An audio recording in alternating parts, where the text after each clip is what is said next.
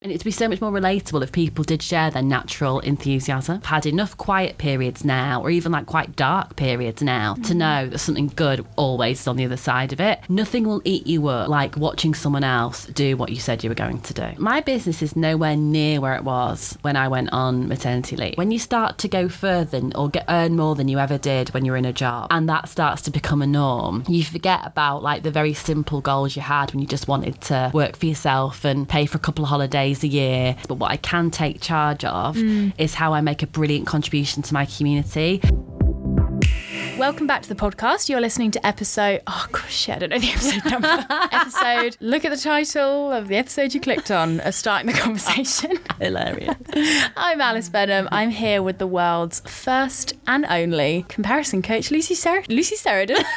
As well. Should we just quit and go for a drink? I don't think I know how to speak, let alone record a podcast. All right. We'll get there. Lucy Sheridan, welcome to the podcast. Thanks for having me, Ali. It's a treat. I feel like I've seen your face probably since I stepped into business, like 7 years ago. Because you've been around, 9 years? Yeah. So I feel like the last 7 years I've just seen the 2D version. And then here you are. It's slightly surreal. IRL. She's in the building. How you doing? Yeah, really good, thank you. Good. I know where we should begin, actually, which is that I told my boyfriend, who the podcast listeners know as Red Shirt Man, that was his alias when we first met. I told him yesterday that I was recording with you today, and he said, who are you recording with? What do they do? And I said, it's an amazing woman called Lucy. She's a comparison coach. And I was, then going to explain what that means, because he's not in the business space, not in the coaching world. It's very new to him. He then decides, I completely understand what that means, and goes off on a tangent, being so excited that your job is about helping people to navigate price comparison websites. Oh my goodness. Well, maybe I should change my LinkedIn right now. So he thought, and I was like really questioning, I was like, how did your brain jump to this? Niche and there's niche. Yeah. So he thought your job would be,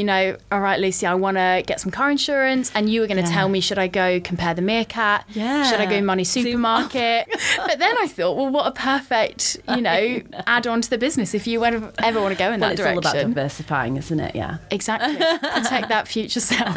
Is that the weirdest assumption someone's made about what a comparison coach is? I think so. Yeah. He's won. In 9 years. That's the best one we've got. Amazing. Well, I guess to give us the correct definition for anyone who's curious about what that work looks like, and to kind of set us up for today's conversation, what is it to be a comparison coach? So ultimately, what this means is that comparison isn't part of what I do, it's all that I do. So I help people stop comparing to who they think they should be, stop comparing to other people, or stop comparing to their past self. And that might come in all different ways, whether it's my one-to-one workshops or my book. That really is where all my focus goes in my work, because comparison can be really insidious, and it can really affect our most important relationships, especially with ourselves. So that's my little fire to keep lighting. I love it. And did that come from your own experiences of comparison, or perhaps what you were noticing about how other people navigated comparison? I would definitely say it was definitely a case of teach what I needed to learn. Okay, you were your first client. I was my first client, and she was amazing. So from a very early age, I can recall comparing myself to other people, and I'm talking like 4 or 5. Like, was my colouring in as good as other people's? Like, was was I as cute as my brother? And then was my swimming as good as my other kind of classmate? And it just took many and different forms all the way through my life. And from a young age, I had a really good idea of like how to analyse and rank myself against a group, which I don't think was particularly accurate or factual, but it was through the filter of like my belief. And it got it continued all through life, and then in my late 20s it kind of really hit an intense period after I went to my school reunion. And the school reunion itself was great fun. There was a brilliant barbecue, like genuinely reconnected with people I hadn't seen in 10 years. It was a wonderful day. And this was back in the ancient times when Instagram was only really just starting out. So FaceB, it was all about FaceB. Oh yeah. So I accepted and sent lots of Facebook requests, and then so when I woke up on the Monday after the reunion weekend, my feed looked very different indeed. And I basically woke up to this Las Vegas of comparison, which was always on, always something to gorge my self-judgment with there. Yeah. And it really just took me to a really dark place. And with that against the background of not feeling particularly good in the job I was in as well, my anxiety was starting to go through the roof. It was just a perfect storm, really. And it was pretty bad and a dark period for, I'd say, at least 18 months or so, until one day I just realised that something's got to stop here, something's got to change. Like, I'm exhausted from this, actually. And I thought, well, if I can think and feel myself into this, could I think and feel myself out of it? And so that then was a question I just set out to try and answer. So it first of all took me to like the self-help section of a bookshop. Fantastic. Then I started to Google sort of like local free events that were a bit more maybe mindful, a bit more about self-development or just understanding psychology. Then I started to save up for a couple of things going on in London. I would like, get the train down from Leeds at like 6 a.m, attend those and come back in the same day. And then my Google searches got a bit more serious, and I discovered coaching, and then started to look at actually formally training, and that's the road I kind of went down, following the breadcrumbs all the way. And I noticed when I set up the coaching practice that I was talking a bit about work-life balance, which was a bit of an easy generic topic, but what seemed like ancient times, like 10 years ago in the wellbeing industry, was very accessible. I noticed when I might write more personal point of view about comparing myself on a blog, or if I saw something interesting in a magazine about comparison, that there would just be this spike. And I thought, okay, I'm going to give this a test, and I'm going to turn on this brand, The Comparison Coach, and I'm going to change my email signature, redid my Squarespace website over a weekend. And I just thought, I'm going to give this, say, 30 days, maybe 60 days. I'm going to throw myself at this,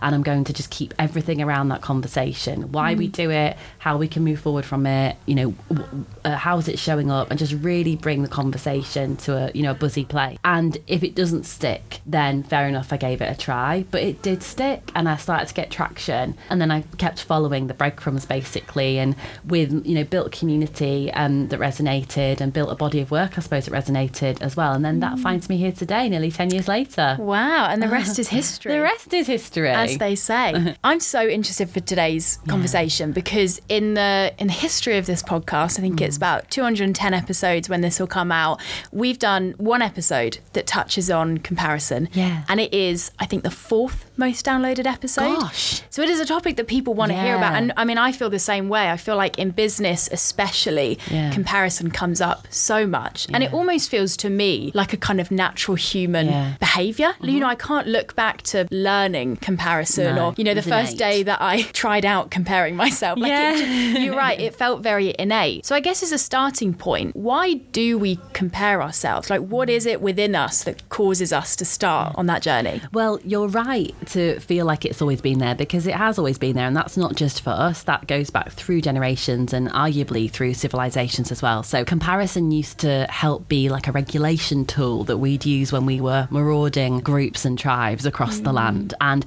being able to rank ourselves against what value we brought to the group could keep us really safe. We would have a certain status in the group, and it allowed societies, as they were growing to be, to run smoothly. If we fast forward a long time to today, to an extent, it does still serve us. It allows us to be able to analyse and to rank and maybe see the gaps we want to close, improvements we want to make, improvements we want other people to make even. With the power couple of social media, though, coming in as well, that's taken things in a different trajectory. So why we do it has always served a use.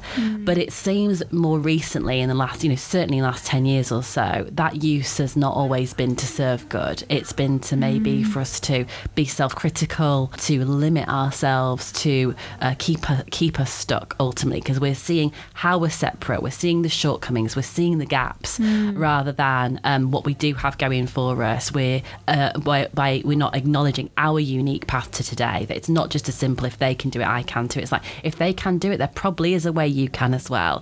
But it's like, we need to be really careful of the platitudes around it. So for example, even And people say the only person that you should compare yourself to is your past self. Well, I actually don't even necessarily see that as healthy or fruitful, because at the end of the day, you're not acknowledging yourself in this moment with everything it took to get here, with all the conditions you're working in now, the way the systems are affecting you now, with the way that your experiences in life will be affecting who you are in this moment too. So I think comparison always seems to come with a big lack of compassion. So even when we're looking back at our past selves, I would say stay there for 2 minutes and come back, and even then give yourself the credit of today. Do you see it that comparison is always a bad thing? Can there be any positive use of comparison? I do think there can be, but I'm going to keep this bit of the conversation really quick because it is the exception. I was doing a talk in London a little while back, and someone said, I've never really compared myself to anyone. And I was like, what are you doing here? Like, genuinely, what are you doing here? And can I have your number? And can I study you like a rare bird? Yes. Because yes, comparison, when it is used for good, and we look at other people, or we look at where we want to be, or we look at our past selves, and we look at all the things that excite us and inspire us and make us feel alive and motivated and make us feel ourselves and make us feel like we can choose. Comparison is our best friend, but it's just so rare that we get there. And ultimately, anytime you're comparing, you're not right here. You're in the past a little bit, or you're in should a little bit, or in the future a little bit. You're in someone else's social media feed a little bit. The biggest part of freeing ourselves from comparison is just coming right back here and actually just not being that bothered by any of it, which doesn't sound particularly sexy, but that really is. That's the power moment. That's the power move. Yeah, it's freeing though, isn't it? Oh, so much. Yeah. Remember, I saw a quote at the start of this year. I think someone put it up on Instagram, most likely. Yeah. My news source, as kind of what their intention was for the year. And I think it was the phrase, be where your feet are. Oh, I remember seeing it and thinking, almost like you said, they're like, with you. Yeah. I think initially I was like, oh, it's a bit... right. Yeah. Not a very big goal, is it? But then the more I thought about it, and it comes back to me every now and again of just like, oh yeah, actually being where your feet are is very countercultural in the way that we're currently encouraged to live, and actually a really powerful thing. Like, you said that, actually it feels a little bit mundane to just be in there now, but actually that sounds really refreshing to me. I'm like, because there's an element of like being unflappable, not being easily activated, I think is the sexy word we're using at the moment for triggered, but not being easily pulled out of your lane, or pulled out of the moment, or pulled off course, or pulled out of a mood. Because that's the thing about comparison. It can ruin a lunchtime. It can ruin your life. Yeah, completely. So in terms of what comparison looks like, I know you have a way of looking at kind of perhaps 3 different areas that comparison shows up within, and I think it will be so interesting in this conversation to unpack what they each look like for us as business owners. Can you give us that overview as a starting point? What I would say when we're looking at through our lens as being business owners, it's really easy to fall into a few different traps in comparison. That is comparing ourselves to where we used to be, or what we used to be. So let's say, for example, if you're a bit more established and you used to get up on a Monday, but you used to remember getting up on a Monday morning, you just breeze through your task sheet. But now your business is different, your day is different, and you are struggling with energy. We can sometimes think, I've lost my edge, or I'm not good enough anymore, I don't want it enough, when actually you're coming from a place of being established. You don't have that puppy, let's go, gotta try, because what comes with experience is an element of calm and steadiness too. So we can sometimes beat ourselves up that we don't, like I say, we don't want it enough, or we're not keeping up like we used to be able to. Yes. Then we compare ourselves to those of us that are around us right now, so in the present. So we might compare ourselves to our friends we started out with. We might compare ourselves to some of like the people that seem like new and hot on the scene, or equally compare ourselves to some of the elders or the more established people in our industry and think, God, will I ever get there? Yeah. What's it going to take? Do I have the staying power? Or what's so special about them? Where did they come from? How come they've got a blue tick? I've never heard of them. All of these things, these unhelpful narratives that play out. Yes. And I think this could be one of the most tricky of all. Then we compare ourselves to who we think we should be, or where we think we should be. Why haven't I done a million yet? Why aren't I doing this, this income every month? Why aren't I being asked to do a TED Talk? Why aren't I being asked to attend that thing or be in that group of friends? Why? What's wrong with me? I should be further along. I should be better. I should be working more efficiently. I should have more ideas. I should have more money. And ultimately all there is the gap. And that, I think, is almost the most punishing one. Yeah. Because even when you're not on social media, that can always be with you. And I think, social media isn't the only cause for comparison, far from it, but it's certainly a big stimulant. Yes. And yeah, you know, it can be on our quieter moments where we're kind of coming back from the coffee shop, or we are waiting for something to load on our laptop and we're like, oh my gosh, why? And it finds us in that moment, that self-critical voice, and it can be just like living with a bully, really. Yeah, so many shoulds. Oh, so many. So many shoulds. I wonder, let's start with the comparison to other people, because I feel like that's the one we jump to first, isn't it? It's like, right, comparison means that I'm comparing to people around me, which I think in the business space it's almost easier to do it than it is to not do it. Yeah, totally. That does make sense. Yeah. Because especially because we can dress it up as market research. Yeah, or networking. Oh, I'm just making friends. Okay, yeah. all right. Sure. Yeah, all right, whatever. Because if you look at even other industries in business, you know, I work with startups where if you looked at their Instagram account or their LinkedIn even, you know, it's maybe not a good thing even with LinkedIn, but like you'd have no clue what they're up to. You don't know that they just won a big award. You don't know they've just made X amount of revenue. But in the worlds that we're kind of in, where actually people's businesses involve showing up online, we're all creating these kind of, I guess, digital storefronts for our businesses, which is amazing for many, many reasons, you know, clients, exposure, opportunities, but also that then creates the opportunity for all of us to walk down other people's metaphorical streets and go, oh, let me have a peek into your window. That's something I want, or that's annoyed me that you've got that. Yeah, and that's it, isn't it? Especially in this, like, you know, those of us that have some sort of online presence, which would be all of us, is that there's always an opportunity where we can be pouring into our own cup and building our own personal brand. And like you say, not ignoring what we're doing, not ignoring what we're working on, rather than, you know, it's almost by chance someone's decided to post about that award, to use your analogies, to post about that win, to post about the breakthrough they've had with the client. We often have things that are coming to the surface that are, you know, progressing well, or have been, you know, ticked off like the award wins, but we just don't talk about them. So we feel like we're not good enough, or we're not keeping up, because actually we haven't acknowledged it. We haven't done our own personal branding piece, ultimately, because that's what it all is. And something that, you know, is pervasive online is this idea of like, you're only seeing people's show reels. That's true, but, and this might sting a bit, their life probably is that good at moments. They really do have that much money. Their kids really are going to that school.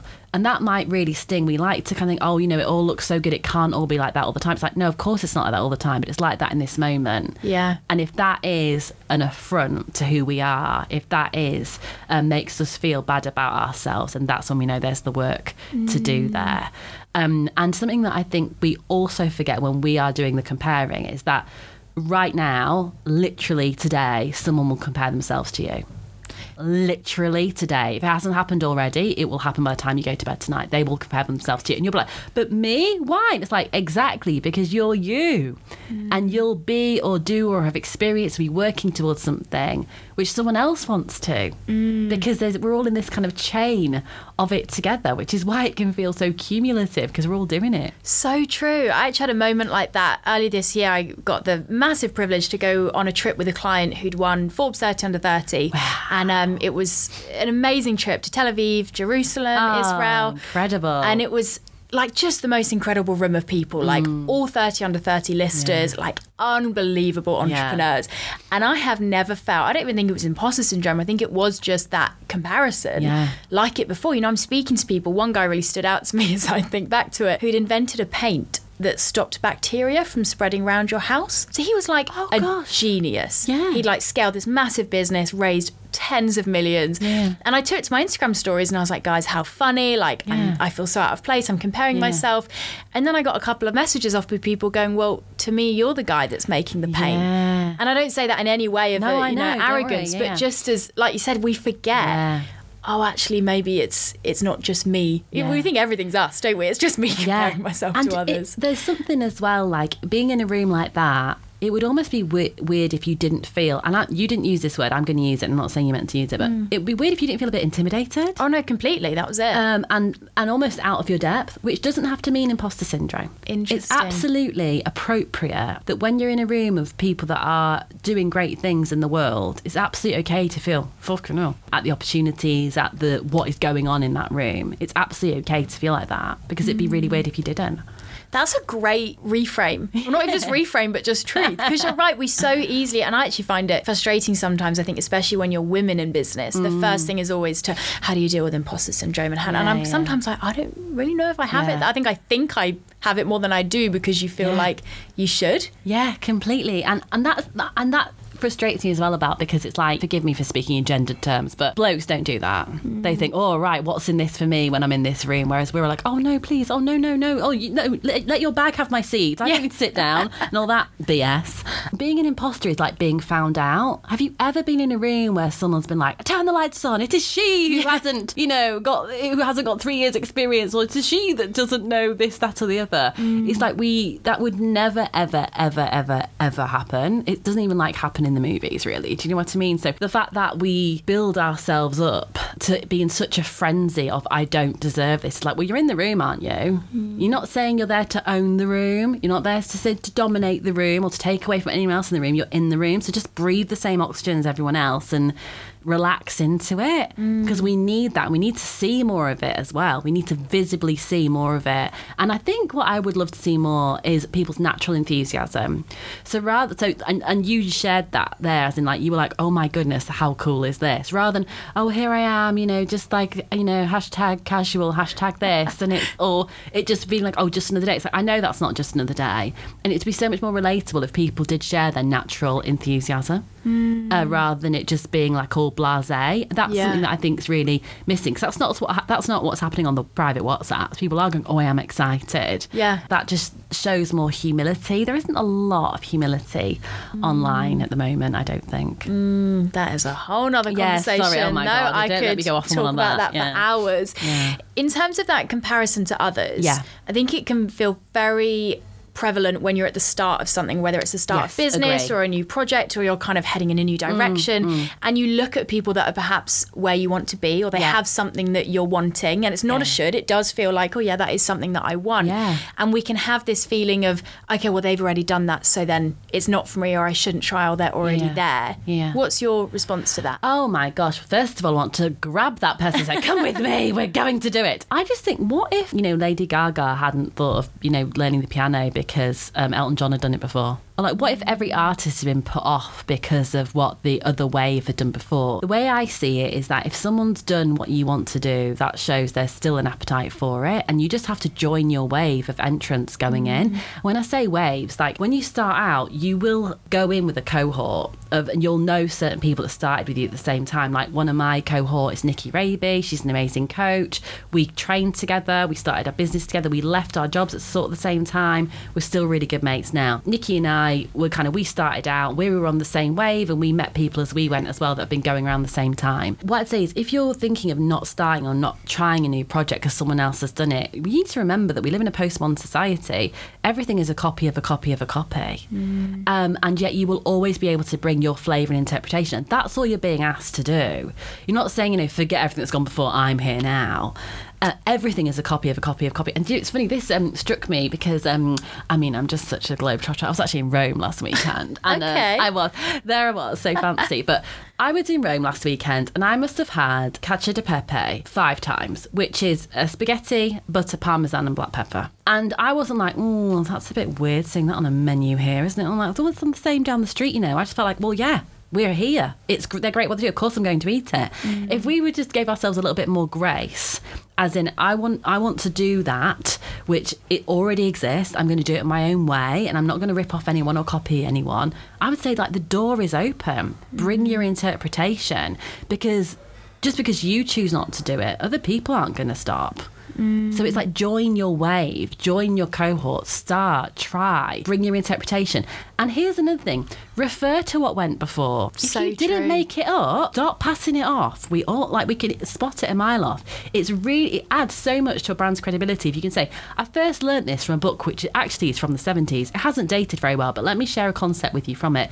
It makes you sound credible, learned. You're taking from other sources, you're interpreting other sources rather than just implying that you're picking things out of the the air out of the wazoo. You know, I think if there was a lot more referencing, we'd all get a lot further. Yes. Because ultimately we are all building on what's gone before. Remember when I started out like, oh, Father Time again? I'm literally got to stop saying that. Back in my day. Yeah, exactly. Oh gosh. When the coaching and wellbeing industry was like really tiny and fragmented, and it was all basically like skinny white girls and green juice with the occasional meditation class, I would have loved there to have been more people doing the same sort of thing I was doing, or, you know, to form that community, or to be able to say it's a bit like this but I do it this way. I would have loved that to be in place. So my view is dive in, know where your sources are at, quote them and cite them, and then go forward transparently and authentically and do your thing. Nothing will eat you up like watching someone else do what you said you were going to do. Oh, the possibility of regret is my biggest motivator. Oh my gosh, me too. Do you know what? It's why I wrote my book, Alice, because I knew what agent I wanted, I knew what to be published by, but I could not bear the thought of someone with a big account, basically, or someone that was on daytime TV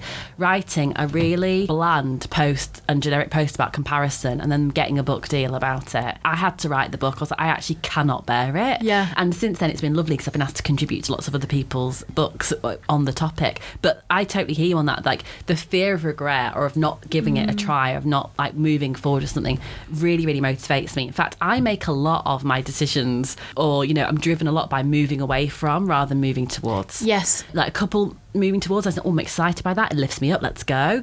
But moving away from, I don't want that. That's not going to work for me. That doesn't feel like a good fit. It's always got me further quicker. And we're often more connected. I mean, this is a whole nother conversation, but I find we're often more connected to the negative than we are the positive. Yeah. I see it a lot with clients if we're working on, you know, what do you want your brand values to be? What's your brand personality? If I ask them, you know, what are your values, they might kind of sit there like, oh, God, fuck, I don't know. Yeah. Whereas if I go, what do you hate in the industry that you're in? Oh, yeah. What would be your worst nightmare to, you know, of a review or for what you'd be known for? And instantly we can come up with it. Yeah, really And then good. Great, you just invert it and love get the positive. Flip it. Love yeah. that. Something that you said, I mean, it must have been years ago that I saw it, but it's stuck with me ever since, on the topic of seeing people doing what you want, is the idea of people being proof that it's possible. Yeah. That was such a kind of light bulb moment for me, where it's so logical when you hear it. Like, wait, okay, I want to write a book, right? I'm a business owner, I want to write a book. Lucy's written a book, who is a business owner, and it went really well for Lucy, and she really enjoyed it, and it went great. Actually, the fact that Lucy's done it is proof that business owners can get book deals. You got it. And that business owners' books can be successful. Oh, so maybe it's actually my pathway rather than my stop. But it's so interesting how we jump to, oh no, I can't do it because they've done absolutely. And if I may walk my talk, that proof it's possible pips, and I'll joke about like you've got to be pipping all over the place because look for them everywhere, because especially if you aren't from a family or a background of having a business like I'm not, the only person I knew that was self-employed was like my mum's friend that was a nail tech. That was my proof it was possible for a long time before, you know, I found community. But when it comes to pips, that is an interpretation of an NLP concept, which is modelling. So that is an interpretation of that. I didn't make up modelling, but what I was able to do is to come up with a phrase which captured how I wanted to communicate it. And so when it comes to pips, it's always really helpful to have a few pips going on, because it just reminds us that we can do it, that it is indeed possible. Yes. And what I'd also say is, so if you find a pip is that often it can be sometimes it's the person you compare yourself to. So go tenderly there. More often than not, there can be someone in your industry you think, oh, I love them. Like if they kind of read a menu, like read the takeaway menu and want to see what they were saying on stories, just love their vibe, love what they're doing, love their fashion, whatever. That's a really good indicator that you've got a pip there, ultimately. And it's really cool to like put on notifications to that person, like read up about them, like be interested in what their twists and turns were. Not so that you have to emulate them yourself, but just to stay open to indeed the possibility.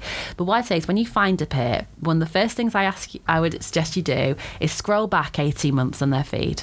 And look at where they were then and what they were doing and what their content was like, and just remind yourself, because you will see it literally there on the grid.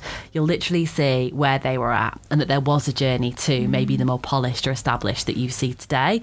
And it's not about kind of like going and judging, it's about that empathy and that acknowledgement of, okay, even my pip had to forge their own paths to what I have found them as today. Yes, we make so many assumptions, don't we? Yeah. Like, well, they woke up with that business and that success. Yeah, It's like, oh no, totally. probably quite a few years that went into that. I love that. We all need to find our pips and remember that we're probably pips for other people. Without doubt. What a privilege. I know it to be true. Yeah. I love it. So moving on then a bit to talk about the comparison to our past selves. This is something that fascinates me Yeah. and something that now that you've put language to it, I'm like, I can see myself doing this all of the time, especially I think in a business context where we go through so many seasons. Yes. And as I'm sure you would resonate with, business growth isn't linear. Oh, you know, God, you no. don't make more money month on month on month on month forever. There's going to be peaks and troughs. There's going to be seasons of push, seasons of sustain. And I can feel myself even now, you know, looking back to say my business in lockdown when I had all the time in the world to work and the environment was very different. People are online more and going, well, why am I not getting those numbers? Why am I not having those things happening? If anything, I find that comparison to myself probably the most damaging one because I feel like I can't reason with it because I'm like, well, I should be able to do that because that was me. Yeah, and I think this is especially key. Anyone in the business community that might be in their year 1 to 5, because you will have ridden out the pandemic as well. And I read a really good article, I think it was in The Economist actually, around if you take the pandemic out of things, when it comes to kind of like growth and entrance, etc., we are pretty much in a straight line still. We are on course for what we would have been charted to before the pandemic. But the pandemic brought around such unusual circumstances that it meant that people that didn't really have a profile were able to do, you know, grew one very quickly. Yeah. Equally, people that were thinking about getting online sped up those plans and then, you know, we're able to open up lots of income there too. So yeah, you're absolutely right. We think that things have to go and gain and gain and gain and that sustainability means only up and up and up. But actually what I've come to know and seen too is, to use your words, the business does come in seasons. Because if you're a founder or the CEO director, whatever term you want to use for yourself, if you own your thing, your life will come in seasons. And just because you can't be a robot doesn't mean that you're not doing it right or you're not committed. And I think it's really, really important that we take space when we need to, because nothing's going to be taken away. Like, you can't lose your chance. You can't, you know, can't blow it, basically. And I think when we compare to where we think we should be or like why things aren't happening, we forget that every launch is the one before the next one.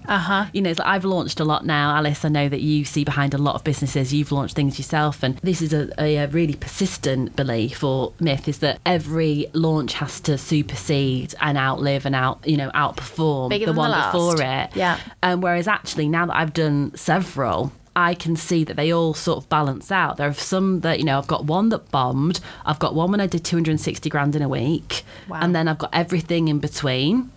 And that's all great. We've got to be really careful about the expectations we put on ourselves and our communities as well, actually, because our communities aren't just sat there like, you know, customers in the waiting. It's like an equitable relationship that we're in with our communities. And I think if we're kind of like launching or like someone's got to go and buy this rather than, right, I've done my research, I've priced it, let's see what happens, we absolutely stranglehold, you know, what we do, and it starts to be a very different game to the businesses that we started out there. Yes. And I wonder if something around that kind of comparing to yourself that's true as well is that it causes us to just look at the really kind of quantitative things. Totally. You know, I find myself, I look back at previous business times and I could say, on paper, actually, maybe the business is less successful now because I make less money or less, you know, engagement online, whatever the number is that I'm choosing to pick. What that does is it stops me looking at what was under the surface. Because I might have had a 10K day or week or month or launch or whatever.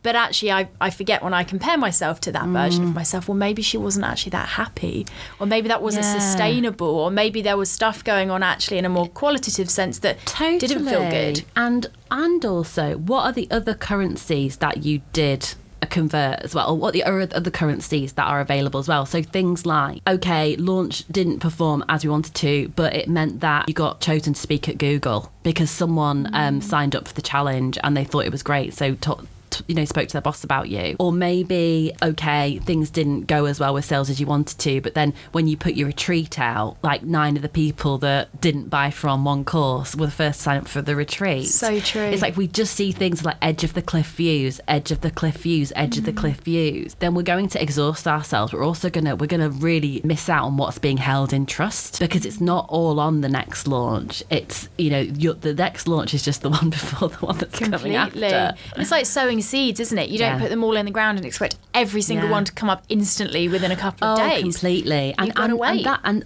that's it. Like, I mean, I've been really humbled by my last year in business, but don't worry, once I've cleared it all with my therapist, I'll come back on and tell everyone about it. I'll do an expose. The tell-all. Yeah, exactly. and then, no, I'm just joking. But when things don't go quite as you want to, and I'm going to speak for myself here, how much of that is entitlement? Because we expect it should. Oh, but I did this. I did those reels. They told me they wanted a £300 course and I flipping did it. Or I spoke of that thing, or don't know. There's an element of like, don't I know who don't they know who I am, or don't people understand?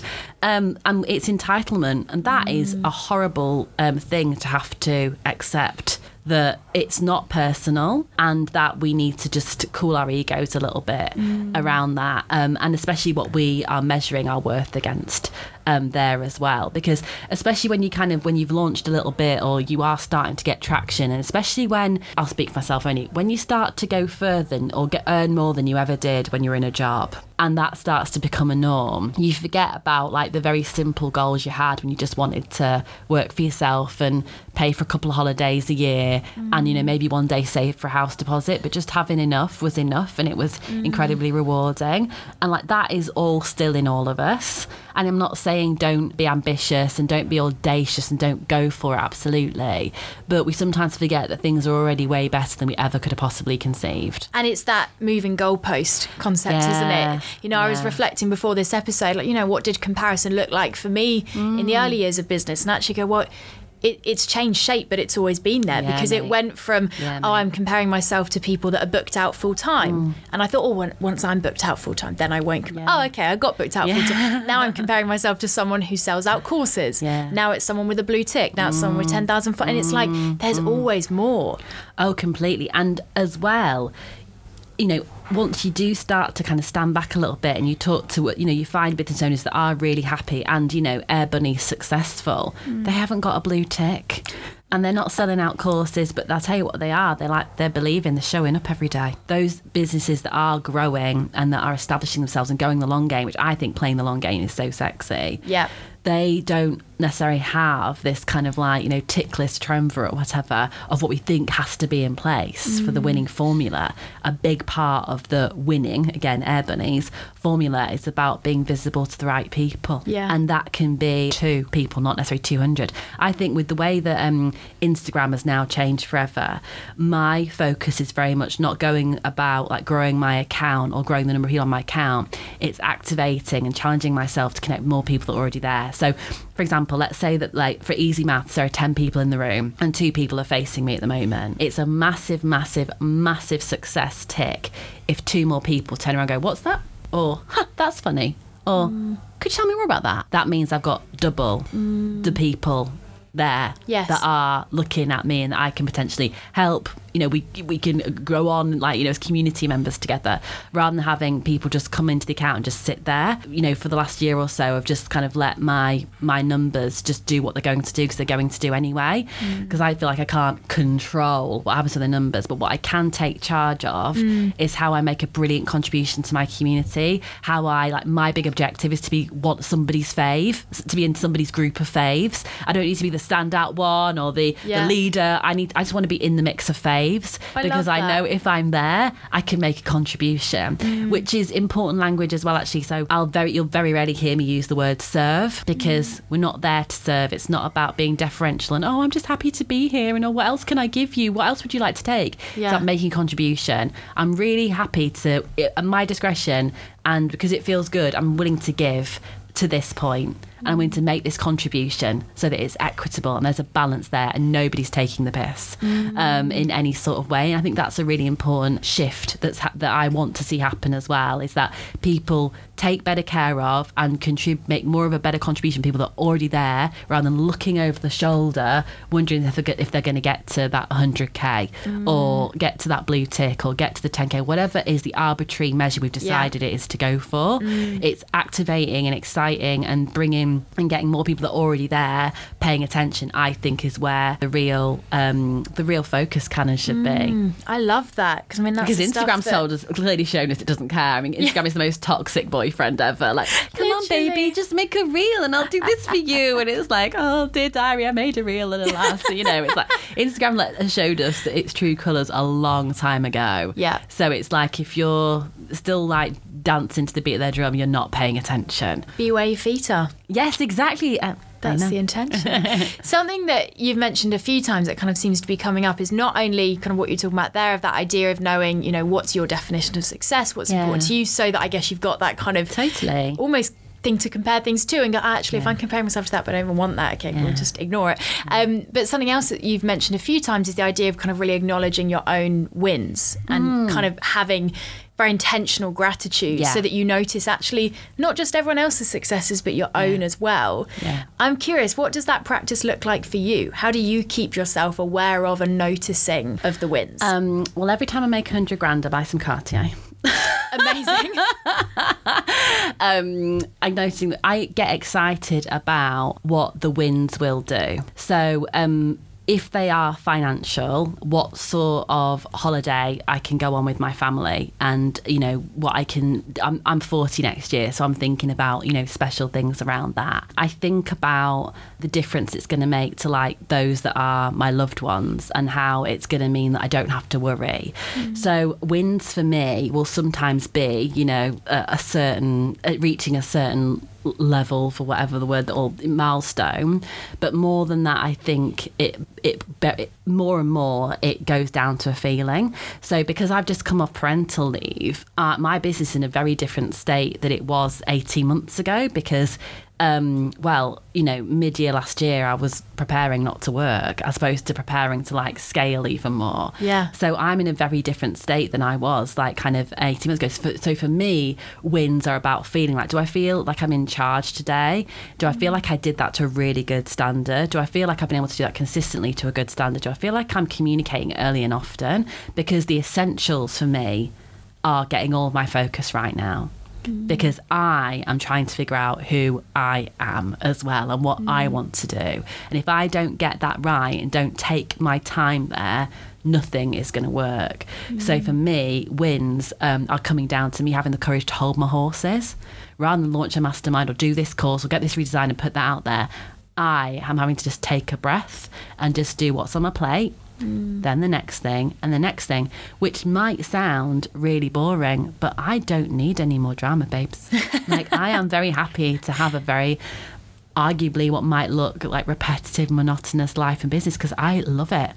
I absolutely love it.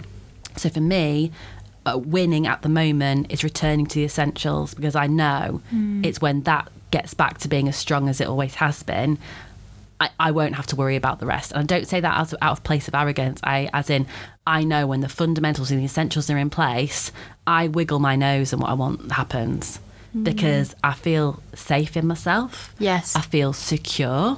I feel a bit like I've got a cheeky, punky energy. Like, oh my God, I'm going to try it. Oh my God, I'm going to email them. Oh my God, do you think I should? I'm going to do it. There's that like lightness. There's that little girl almost kind of like energy to it of like, let's give it a go. Come on, let's throw ourselves at it. I say that all the time. Just throw yourself at it and see what happens.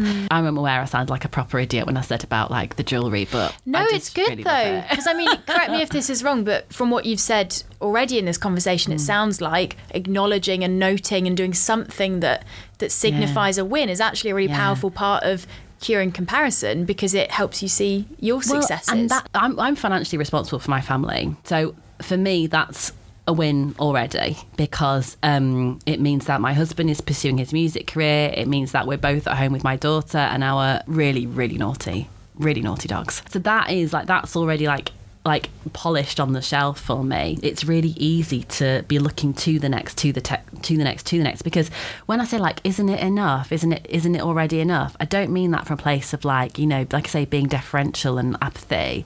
But it's like there's already such a lot going on, which is really good. And I'm also like just still trying to come back down to earth, you know, from parental leave as well, that I don't necessarily want to be kind of too much in strive mode, because when my ambition kicks in, it is like it will carry everything. It carries everything, like I grow to the size of it. But I don't know if you're interested in human design, Alice. Interested, but quite unaware. Okay. Well, I won't delve any further than saying I'm a generator. So what that means is that my decisions come from like What that means is yes or no. So if I don't want to do something, it's this. I have the same reaction about like not wanting a certain sandwich as opposed to like, you know, going to a party or like some of the big life decision. It just has the same message in my body. And so I've come to know now that if I just can wait to respond, if I can wait for the idea, I'll go. And it's a very familiar feeling. It's like almost hearing a song or tasting something. I can feel something start to almost like just come into my aura almost, which I appreciate. I'm about to like, whoa, like circle out in orbit a bit here. So let me bring it back to a grounded place. I can feel it in my body. I can feel it in my gut when it's happening. Like it's like a fizz. And I trust it because I've had enough quiet periods now, or even like quite dark periods now, to know that something good always is on the other side of it. Business comes in seasons, so do we. And we between us, Alice, have seen every single trend come and go.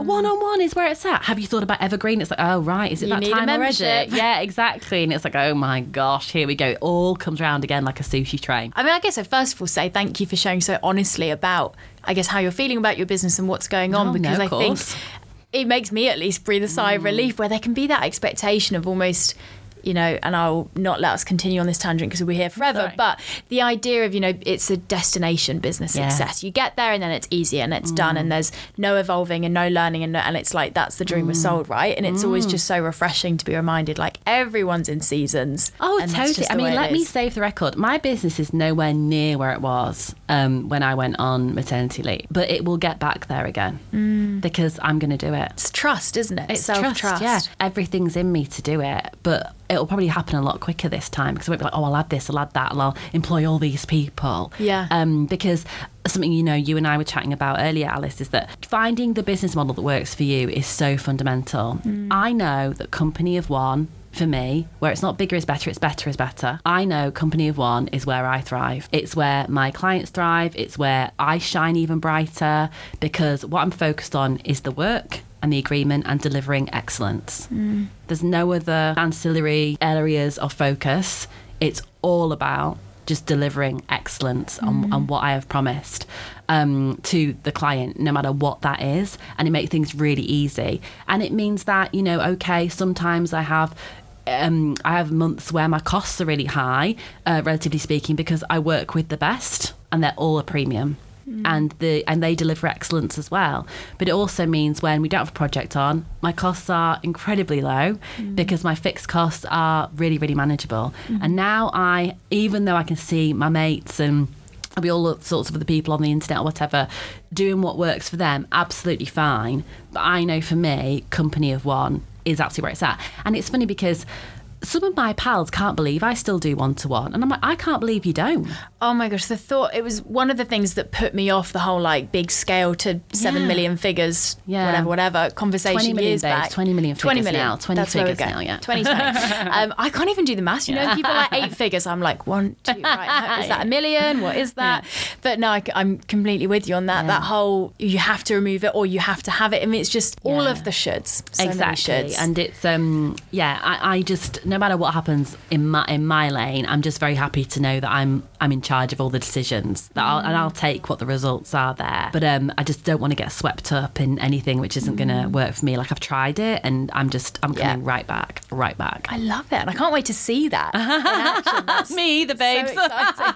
You can't wait to feel it. We can't wait to see it. To bring us back to the conversation of comparison, why don't we end with a couple of quick fire questions? Oh, yes. But don't worry, they don't need to be quick. It's like a couple of sentences. I'll do my best. Don't worry. Just some bits that I'd be curious to conclude us on. Away. First question would be, if we are aware that people are comparing themselves to us, is there anything we should be doing?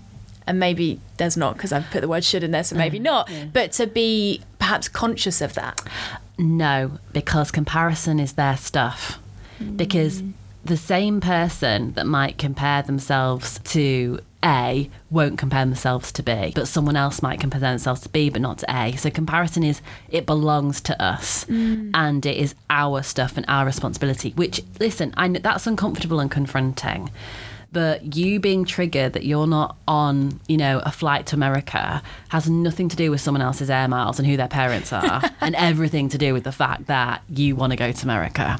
It's really important that we bring the focus back. So I would say no, because where does it start and where does it end? Oh, should I be a little less excited? Should I be a little less creative? Should I be, hold on, I should tone down my hair. No, the shoes. Oh, I know what to do. I should not speak at all. It's like, what? Yeah. When you start chipping away, like... People are going to ask you what's new and you'll be like, nothing. I've had no recent successes. Exactly. And what I'd say is, if you know that, like, okay, if certain people are a bit sensitive to what you're doing, just have some grace and just move the conversation on. I'm launching soon, and I've had a couple of messages from pals saying, I'm away, but go for it, babes, you're going to smash it. Like, just so lovely and supportive, where there'll be other people like, oh, how's it going? Like, it's fine. I just don't feel like I want to share because it's too much to say they're not a safe space. That's ridiculous. It's a bit of a funky energy. Yeah. It's not quite right. It's not quite a match. I know that I bring up stuff for them because they've told me, which is unhelpful. So I would say, no, there isn't something we should do, because where does it end? Second question would be, what is one practical thing that you have seen clients do, or perhaps you've done yourself, that hasn't necessarily cured comparison overnight, but I guess if we're talking maybe in the context of social media, what's one thing we can do practically that might really help us? I would say be as intentional with it as you are with other apps you use, like Netflix or like your Fitbit or like Spotify, which is, I am now going to find this app and I'm now going to open it because I know what I want from it and I have a view of how long I'm going to be on it, but I'm not going to sit there and just open the app and just sit down and then it'll be tomorrow. I watch a trailer of that. I hate that show, but I'll watch it anyway. Exactly. Here I am. Yeah, exactly. 3 episodes in. So it's being intentional, and if you have to puppy train yourself to do that with grace and self-kindness, then absolutely fine. What does that look like? It means that set alarms on your phone every hour which say, are you on social media, ? And if you are, get off it or stay on it, but be there by choice. Intentional. Be intentional, because social media will take and it will take and it will take. So if you don't put the boundaries in, no one else is going to. And as a final question, actually not quite on the topic of comparison, but I guess more so what you were talking about towards the end of our conversation of the business that you've built. Yeah. I look at your business and think you've built something incredible. And what I love about, genuinely, not saying it because I have to, and I also don't have to, so I wouldn't be saying it if I had to anyway. What I love about what you do, though, is you have incredible success by your own terms, but also I think you've built something amazing. You don't feel that you've lost any of your kind of values or what's important to you, and the kind of humanness, I guess, of your business in the process, which I think is amazing. If there's someone listening who is day one of business, you 9 years ago, what would be maybe one encouragement or tip or lasting thought? I can feel all my BSD coming up now, I'm big sister energy. I would say the things that you think you probably need to change are probably your key strengths. I used to think that I sounded too northern, when actually people take the mickey out of my big vowels. I don't mind about that. It's how I speak. I, used to think that I used too many words and I need to be more succinct. But then I would get replies to newsletters saying, I love how you kind of tell a story before you get to a point. I'm like, is that a backhanded compliment? I don't know. Gonna take it as a positive. Well, someone could look at my newsletter and be like, did this girl go to school? Where is the punctuation? I'm like, da da da da da da. And equally, if you're not into certain things that your industry are, and you feel like you want to make yourself like things, like pay really close attention where you feel like that you are trying to contort yourself or convince yourself into something. I would also say that nobody gets to skip the work. They really don't. And that doesn't mean it has to be very, very hard and very, very dark and that you have to build up lots of painful anecdotes. But how you're going to make it is if you go through it. So nobody gets to skip the work. And that's why I take no joy in saying at all, I've seen a lot of people come and go, because there was the overnight success, or there was the quick surge of, again, Air Bunny success or income or opportunities or profile raising stuff. But how you get it's one thing, and how you keep it is another thing. I would say nobody gets to skip the work. Stick at it. play the long game, allow yourself to be pissed off and frustrated, allow yourself to be jealous, and then get up the next day, put your best foot forward. I love that. I'm going to take that and make that my alarm for the morning. Oh, good. Yeah. Alice, love. Yep. Good morning. You don't get to skip the work. Come on. Joking. I won't actually do that. I think that would probably be slightly creepy. But I think that's a perfect note to end on. Awesome. Thank you so much for everything you've shared. I will leave all of your links below for where they can get more connected with you, read your book, which I think is a great resource on all things comparison. Thank you, Alice. Just Until the next appreciate you being here. I know. We'll back soon for the expose of 2022 for Lucy Sheridan. No. And another thing. I'm fascinated. I'm ready. We'll make it like a double whammy. Yeah. Well, you come to my house and I'll cover you in dog hair as well. That would make me so. Golden Retrievers are my favourite dog, so I'd be very happy about that.